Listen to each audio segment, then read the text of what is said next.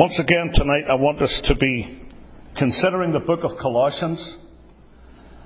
We find this epistle of Paul in the New Testament, and it has a particular message for a particular people who lived at a particular time. But having said this, we know that God's Word is profitable, all Scripture. It's profitable for doctrine, for instruction in righteousness, for all ages and for all peoples. And so we have already spoken about this first chapter of the letter to the Colossians, and we saw that 4 things are really brought before us in the opening verses. You have the greetings that were extended by Paul.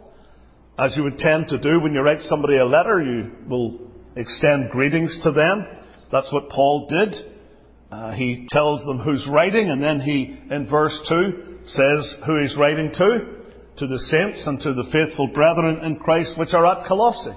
This is a letter for those people, but you will notice later on in the epistle in chapter 4, he makes it clear that this letter is to be read out to some other churches as well. Verse 16 of chapter 4 says, "And when this epistle is read among you," that's the Colossians, "cause that it be read also in the church of the Laodiceans, and that ye likewise read the epistle from Laodicea." So this is a message that was given to the Colossian church, but it was to be shared also with at least another church. In the greetings that were extended, the preacher is introduced. Paul, mighty preacher of the Word of God, is now writing from the prison cell, and he speaks about his authority. He's an apostle, but also his appointment. He's an apostle of Jesus Christ by the will of God. In other words, he didn't just decide one day, I'd like to be an apostle. But God called him to this work, set him apart for this work. So you have the preacher. You've mentioned made as well of the partner, Timothy, his brother in Christ, a much younger man, a younger preacher. You could say that Paul was his mentor, Paul was his instructor, but he was a labourer with Paul, and so he addresses the church by saying, Paul, an apostle, and Timotheus, our brother, to the saints. As well as the greetings that were extended concerning the preacher and the partner, he mentions the people. Says a number of things about them, that they are fellow believers, they're saints, that they're faithful brothers, they're true and steadfast members of the Christian brotherhood. They are people who are in Christ. And we made the point that physically they were in a city called Colossae. Spiritually, they were in Christ. They had a particular standing, you see, before God in Christ. And this is shared by all believers. We are, if we're saved, in Christ, as opposed to being out of Christ or being without Christ. And then he mentions the provisions. He prays for these things for them. Verse 2 of chapter 1. "Grace unto you and peace from God our Father and the Lord Jesus Christ." He wishes this for them, that they might know God's grace in their lives, that they might have His peace extended to their lives. This is grace that continues to be poured out on Christians as they live in this world. Paul desires this for them, that grace and the peace of God that comes into the heart of the believer would continue to be their portion. So that in every trial and in every difficulty, in every tribulation, they might continue to have the peace of God in their hearts. We're not going to be happy-go-lucky all the time, smiling and shouting praise the Lord all the time, because there's things that happen in our lives that are tough to deal with. And yet you can still have, despite all of that, the joy and peace of God in your heart. Because joy and peace don't come from outward things. That's what the world imagines. True joy and true peace comes from our relationship with God in Christ, and the peace that He puts into our hearts transcends everything, even the tough things, even the difficulties. Think about it. Christians get sick like other people. Their loved ones get sick like other people. Christians are bereaved. They lose loved ones in death like other people.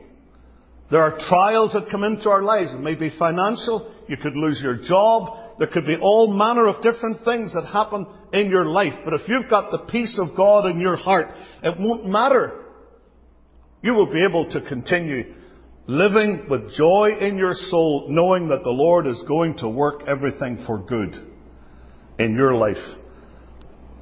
And so you have here the greetings that are extended. There's also the gratitude that was expressed, the constancy of it. You'll notice that Paul says in verse 3, praying always for you. He didn't stop praying. He just kept on praying for them.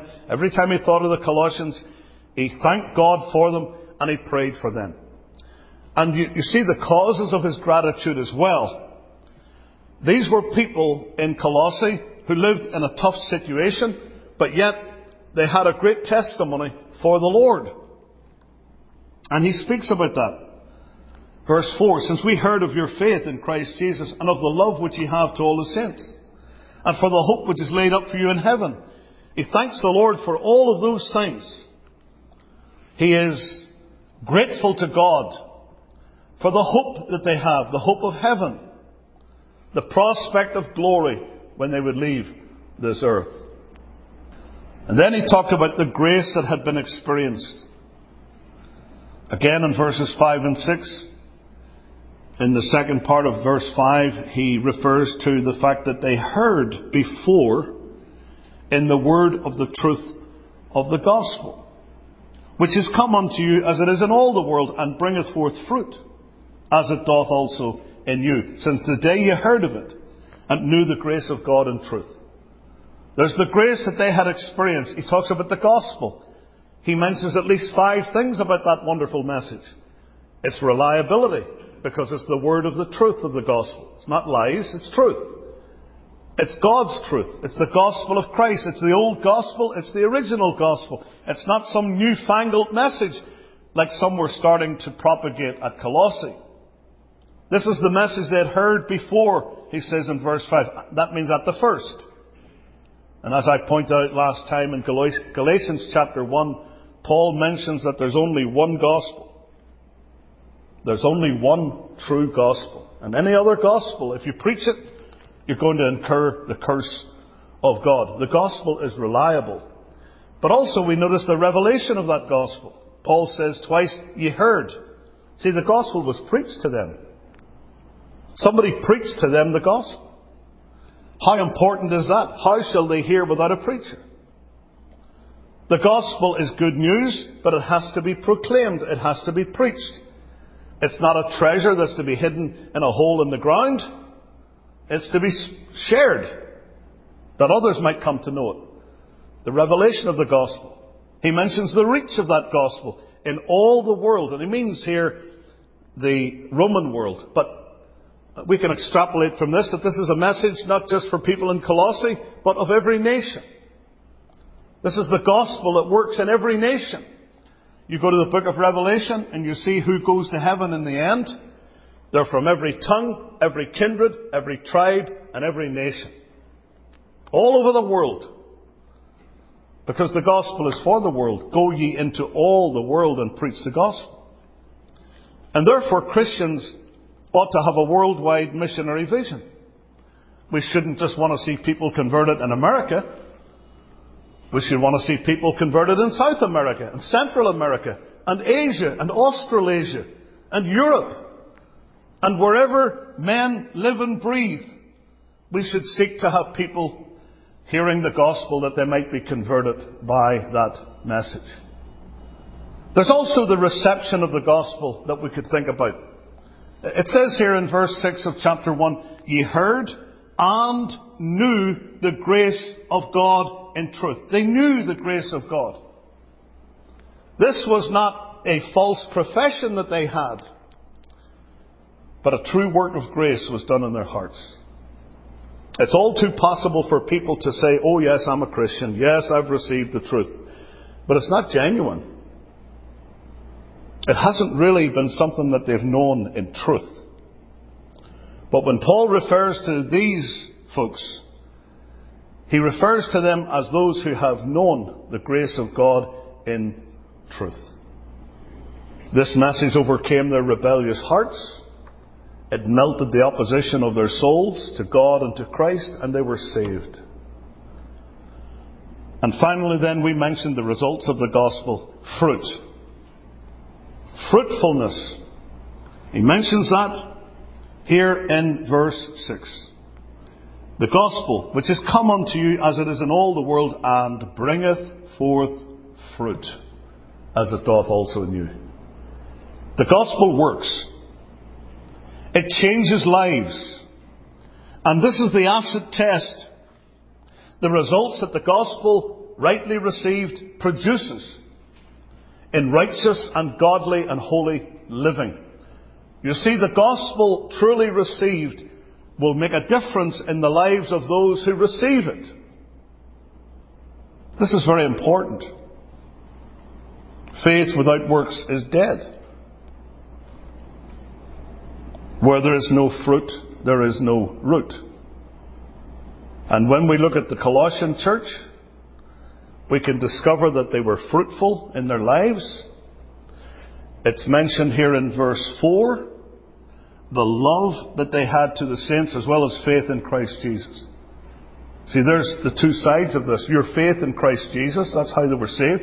But the love that you have to all the saints. This is the evidence of true Christianity. That you love God's people. Doesn't mean you always agree with all of God's people. But you love God's people. And I can meet people from the other side of the world. I've never met them in my life before. And the day I meet them and find out that they're Christians, there's a bond already between us. It's like a glue that glues us together, and that glue is Christ. We have a common love for a common Saviour, therefore we love one another. And of course you see as well in verse 8 of chapter 1, it mentions your love in the Spirit. See verse 4, the love you have to all the saints. Verse 8, your love in the Spirit. What does that mean? Well, it means that they've definitely experienced the grace of God in truth, because the evidence was there in the bearing of the fruit of the Spirit in their lives. The first fruit of the Spirit mentioned in Galatians 5 and verse 22 and 23 is love. The fruit of the Spirit is love. That's the evidence. You love the Lord, and you love those who love the Lord. From there, I want us to think this evening about the fourth great point that's made in Colossians chapter 1. And it's the godliness that was exemplified. Paul speaks about an example of true godliness as it pertained to one individual. Colossians 1 verse 7. He's talking about the gospel, the grace of God that they'd learned about. As ye also learned of Epaphras, our dear fellow servant, who is for you a faithful minister of Christ, who also declared unto us your love in the Spirit. Epaphras is mentioned again in chapter 4 of Colossians. Notice what it says about him in verse 12. Epaphras, who is one of you, in other words, he was from the Colossian area, a servant of Christ, saluteth you, always labouring fervently for you in prayers, that you may stand perfect and complete in all the will of God. And we'll come back to that. Epaphras is briefly mentioned, however, here in chapter 1. And we can view him as an example of godliness in several aspects, and I want to share them with you tonight. In the first place, Epaphras was a fine partner of Paul's. I call him a fine partner because Paul refers to him as our dear fellow servant. Paul loved this man in Christ. He was dear to him. He was a labourer with him in the gospel ministry. A man who could be depended upon. That is why he refers to him in verse 7 as a faithful minister. He was dependable.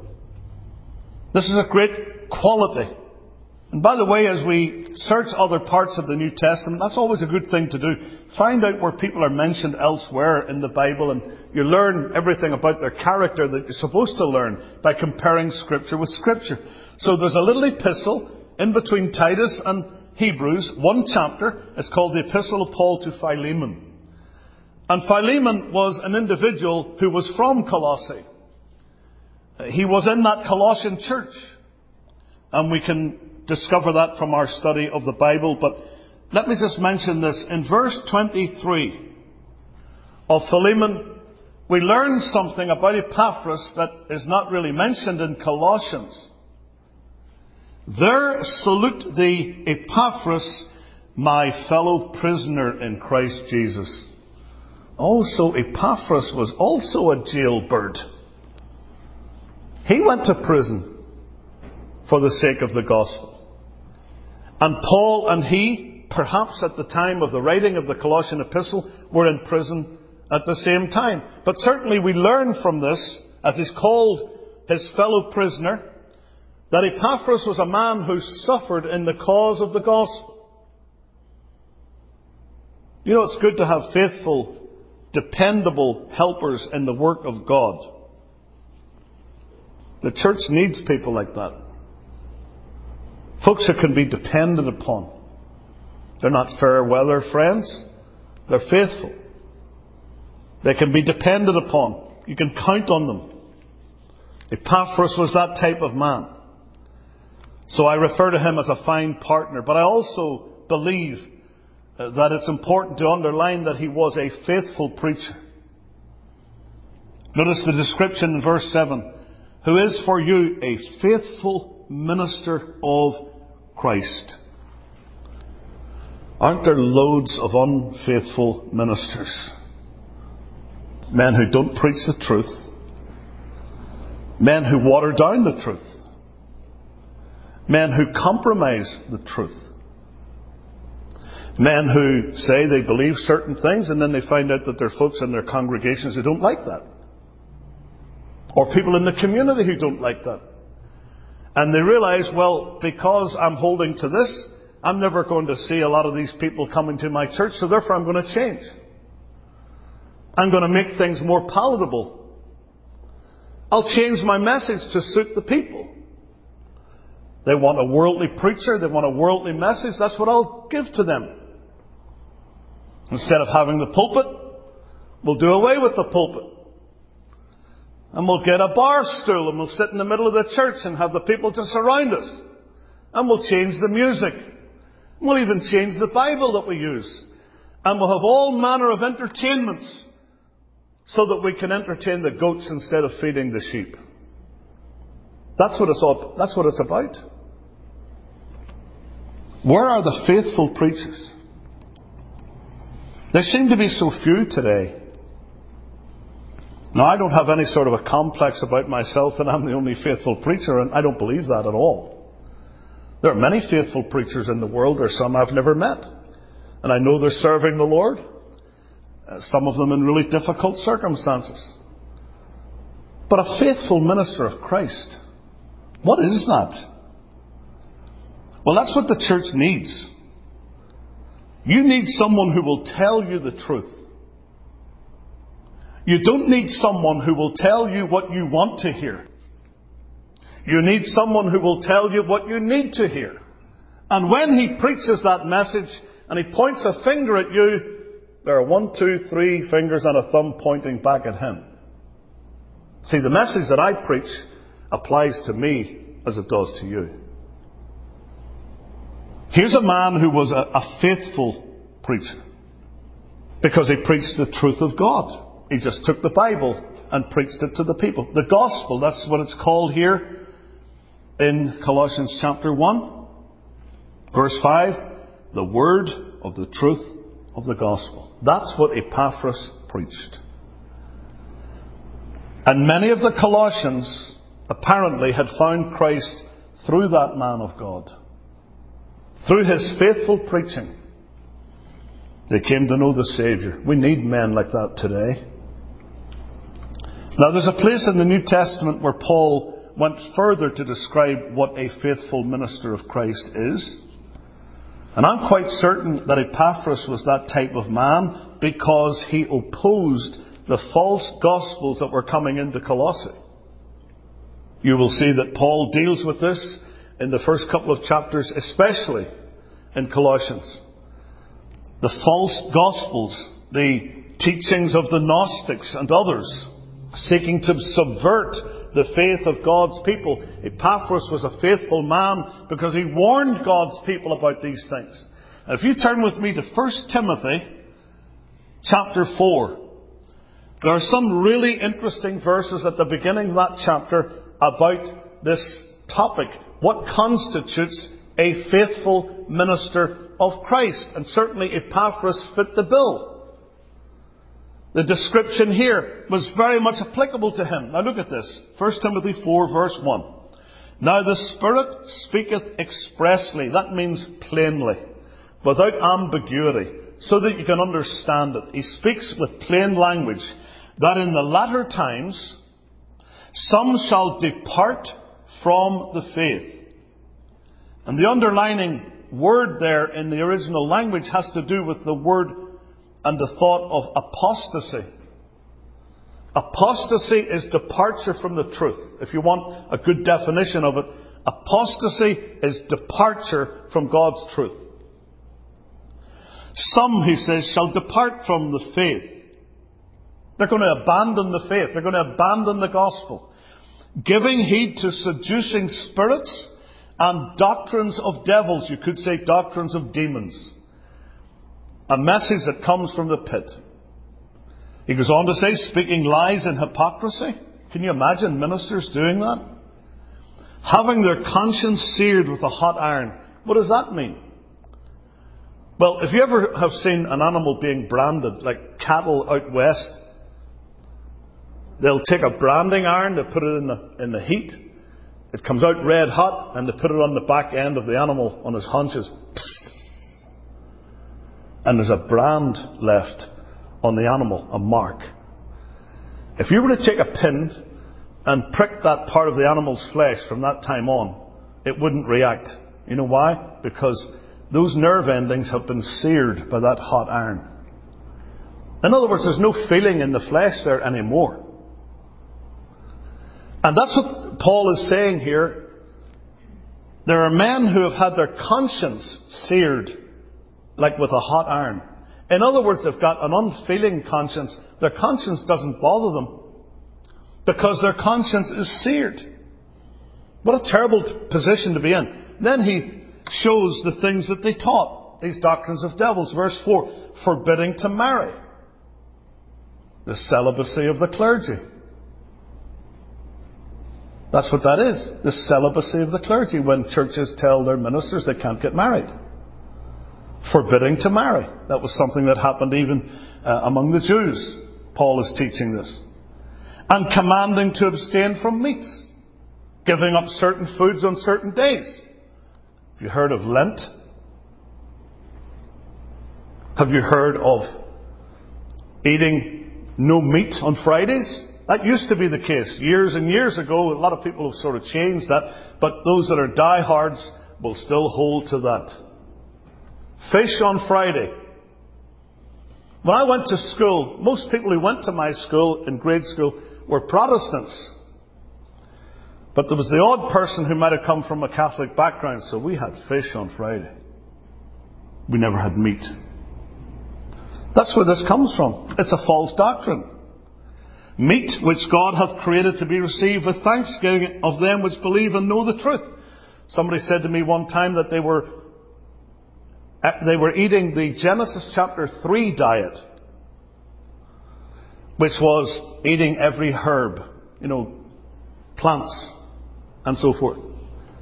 I said, well, I'm eating the 1 Timothy chapter 4 diet, because it says every creature of God is good and nothing to be refused. Verse 4, if it be received with thanksgiving. So I eat just about everything that there is to eat. There are one or two exceptions. For it is sanctified by the word of God and prayer. Now here's where we want to come to where the real message is. In verse 6 of 1 Timothy 4, here's the faithful minister.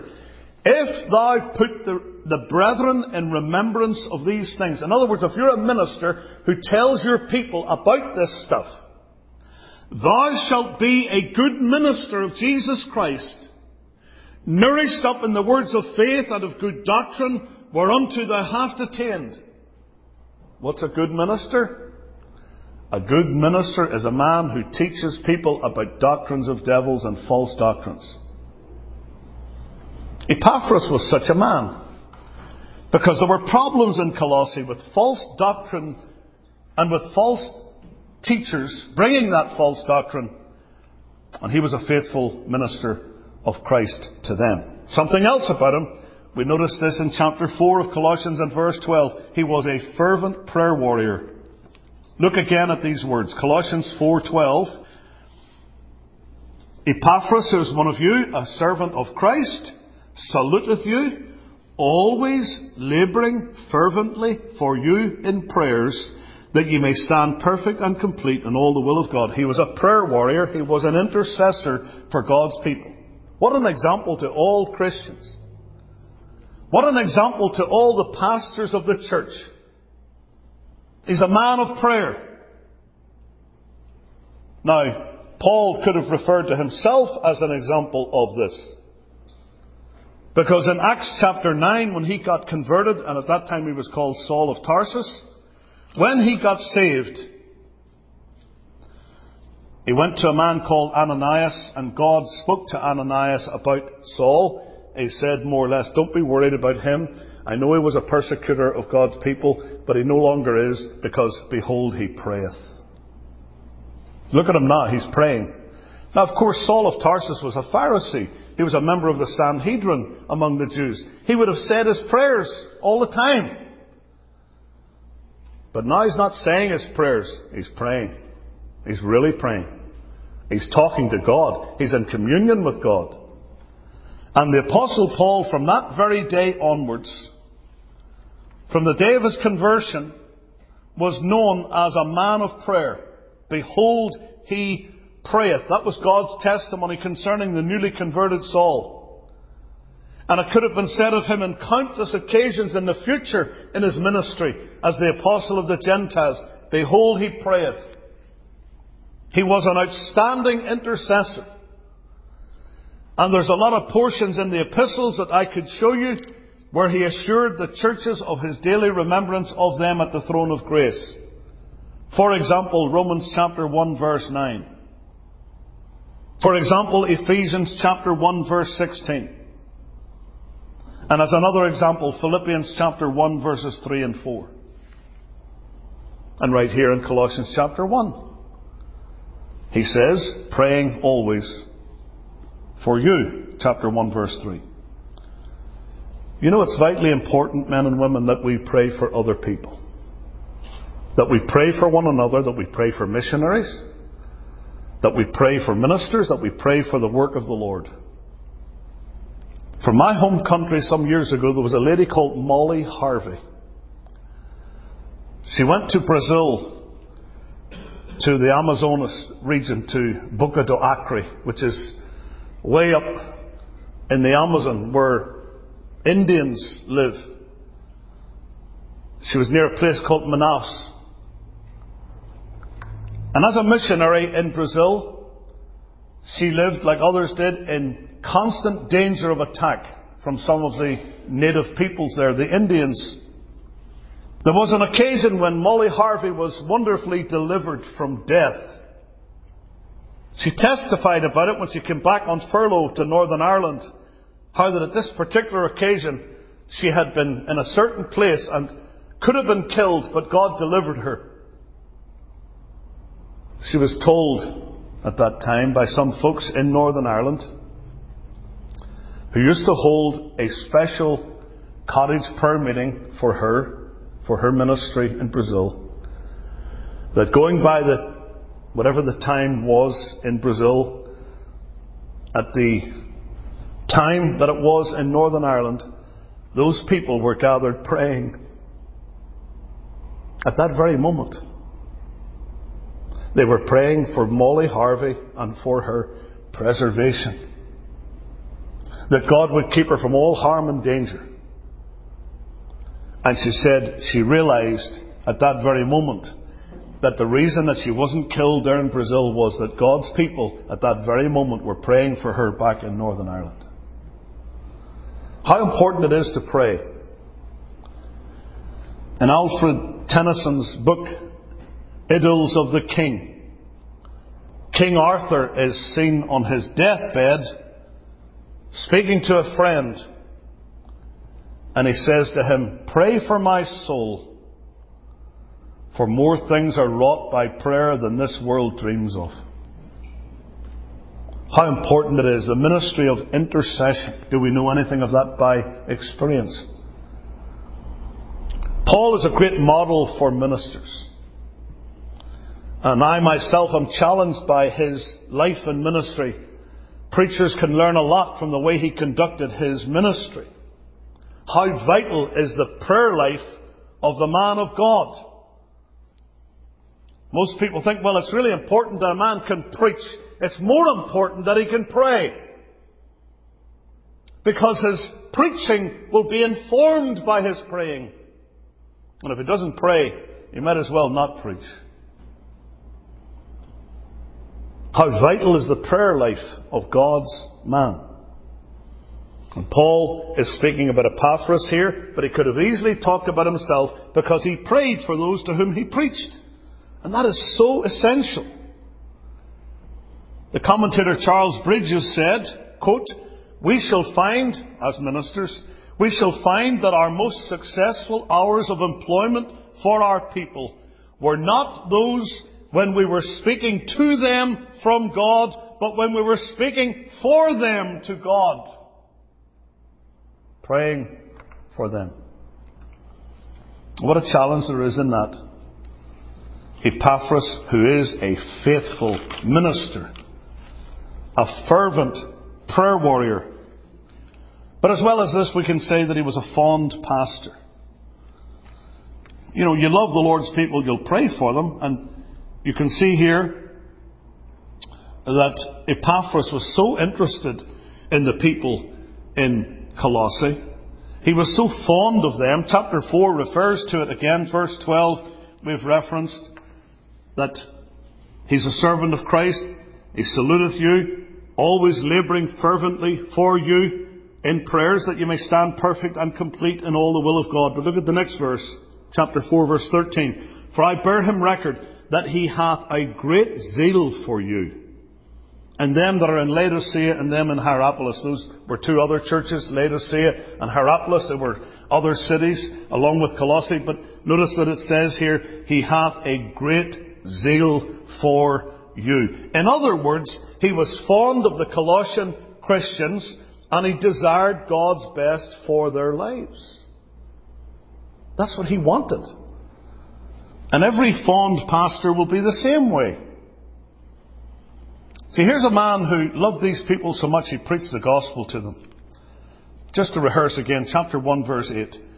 "Who also declared unto us your love in the Spirit." But prior to that, it talks about his preaching of the gospel to them. Verse 7, "As ye learned of Epaphras." That's where they heard the gospel from. But he also declared to Paul their love in the Spirit. In other words, he's saying here he was a bearer of good news about the Colossians. He had good things to say about the Colossian Christians. Now that doesn't mean that he didn't have some negative things to tell Paul about what was going on in Colossae. I think he did. He was talking to Paul about the false teachers that were coming in, the Gnostics and others. They've come in to subvert the people. They're trying to turn them away from the gospel.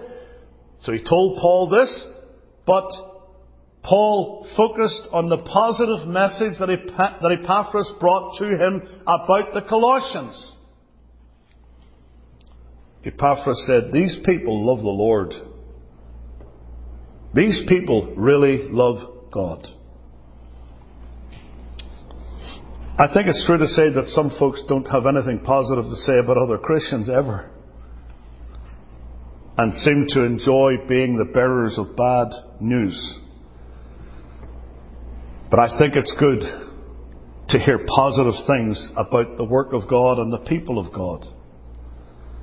There was a preacher who was a contemporary of Spurgeon in London back in the 1900s. His name was F.B. Mayer. And F.B. Mayer had a very great ministry, but toward the end of his life, he talked about his ministry as a younger man, and he said, if I had my ministry to conduct all over again, if I was to do my preaching all over again, I would major far more on encouragement. I would encourage the Lord's people far more than I did. This is what Moses said about Joshua, who was, after all, a young man and who needed help, needed support. In Deuteronomy chapter 3 and in verse number 28, here's what Moses said. But charge Joshua and encourage him and strengthen him, for he shall go over before this people, and he shall cause them to inherit the land which thou shalt see. Now I say this is Moses writing this, but these are the words of God. God is saying this to Moses. Charge Joshua, give him this commission. He's going to follow on and be the leader of Israel when you die. But notice he said this, and encourage him and strengthen him. It's good to encourage one another. Sometimes I feel that if you can't think of something positive to say about the work of the Lord, then maybe you ought to just be quiet. Try to be an encouragement to other believers. People need encouragement. It's hard to be a Christian today. It is. There's a hymn in our book which says, it's not an easy road.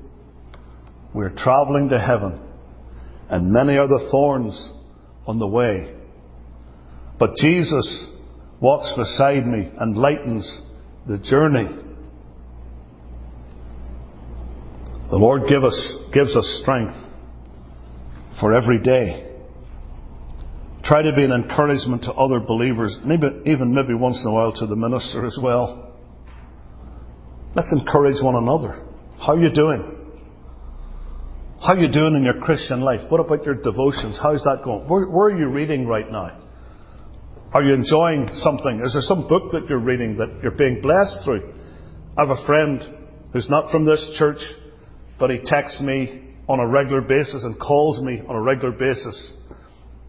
A few times a month we talk. And he'll ask me, are you reading any good books at the minute? And I happened to be able to tell him the other day about a really good book that I just got about the life of Archibald Alexander at Princeton. Tremendous book, very encouraging to read it. And he was telling me about some of the stuff that he was reading. And we were encouraging one another. And once in a while he'll say to me, brother, I'm really glad I called you today because it's really encouraged me. Or I'll tell him the same thing. A man called me once, many years ago. I remember not the year, but I do remember the day. It was a Wednesday. And when he came on the other end of the phone, he said, Pastor, you don't know me. He lived away up 80 miles short of the Arctic Circle. It was way up there in Canada. He said, Pastor, do you ever get discouraged? I said, how did you know? I was not having a good morning. I was not having a good morning. That was one of those quitting days. It was one of those writing out my resignation days. I was not having a good morning. He said, well, let me encourage you. And he told me something that really, really encouraged my heart about some ministry of mine that he had heard on the internet that had impacted his life in such a way that it had changed his thinking altogether about his life. And I was walking on clouds after that phone call. What a blessing. What a great thing when God puts encouragers in your life. And we all need that. And it would be good if people could speak about us in the way that Epaphras talked about the Colossians. He declared to Paul their love in the Spirit. He said, Paul, those Colossian people, they really love the Lord. They love His Word. And they love one another. And they love the souls of men. And Paul was encouraged by that. Wouldn't it be good if people could say that we have a loving spirit. They remark on our loving behaviour. Not so that they can think we're great, but so that they can get a better opinion of Christ and what He can do for people's lives. Now let's just bring it down where the rubber meets the road. What would Paul have been told by Epaphras if he had visited our church? What would he be telling Paul about the folks here? We need to pray that God would work in our lives the things that are pleasing in His sight. How vital it is that we serve the Lord with our whole hearts. The Colossian believers had a great privilege to be under the influence of a man like Epaphras, a godly minister, a prayerful minister, a man who preached the truth of God. One thing you can say about Epaphras is that he didn't simply lead the Colossian Christians to Christ and then abandon them. He didn't just say, well, now you're Christians, now you're on your own, that's it. All the best. I hope things work out for you. That's not what happened. No, he taught them the Word. He sought to establish them in the faith. And it's interesting to see the word here in verse 7 of chapter 1. As ye also learned of Epaphras. You know that word is related in the Greek language to the word disciple.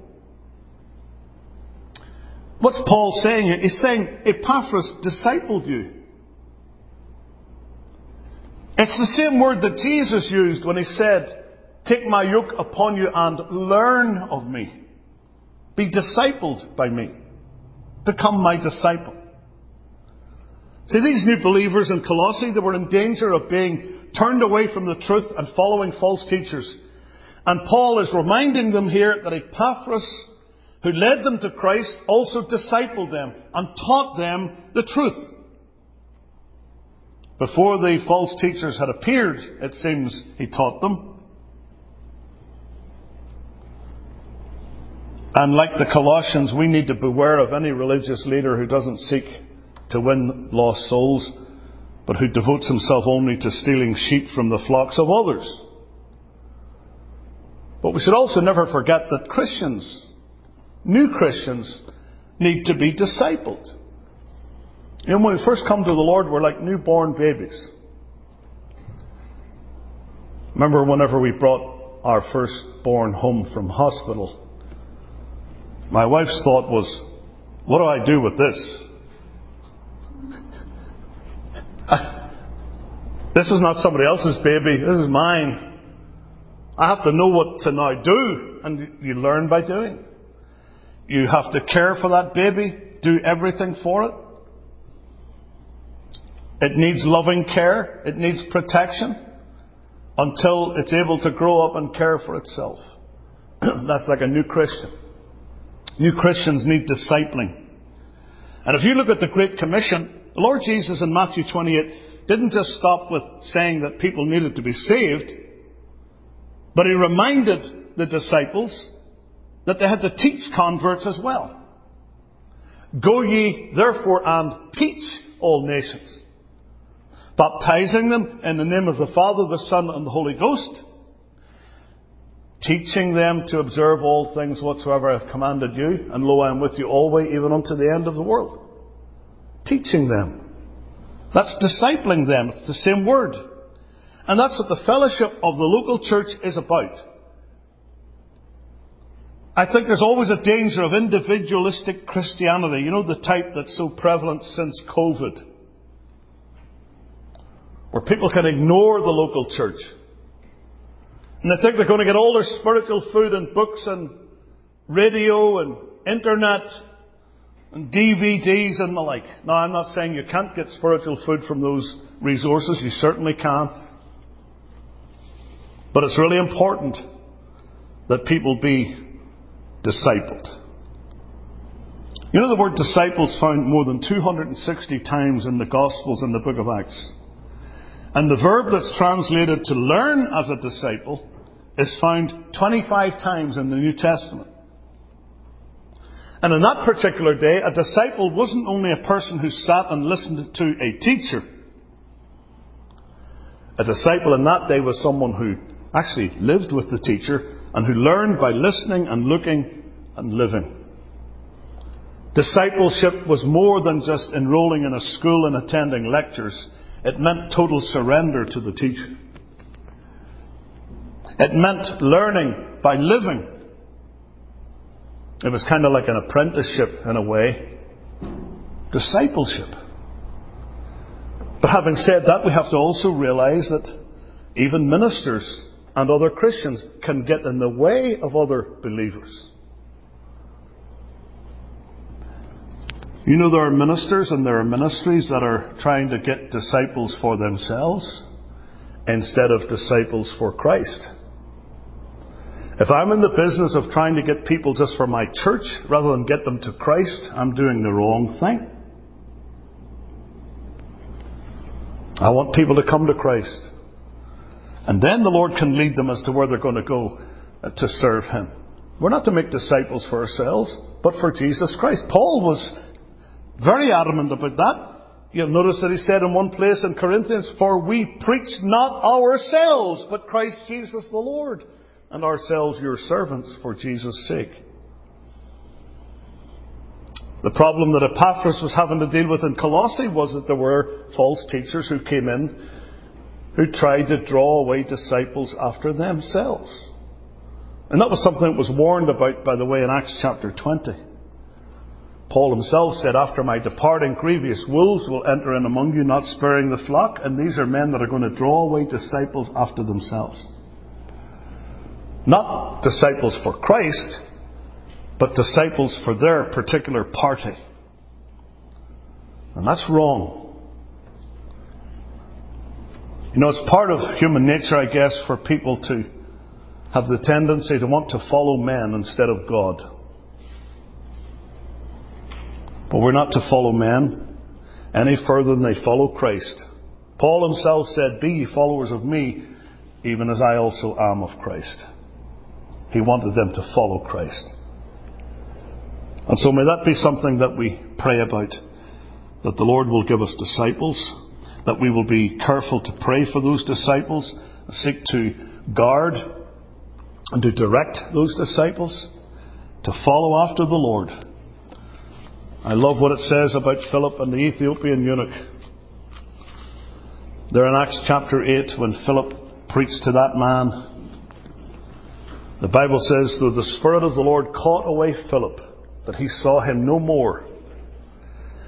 And the Ethiopian eunuch went on his way rejoicing." He went on with God, even though Philip wasn't there. So may the Lord bless His word to our hearts tonight and help us to think upon that which we've studied.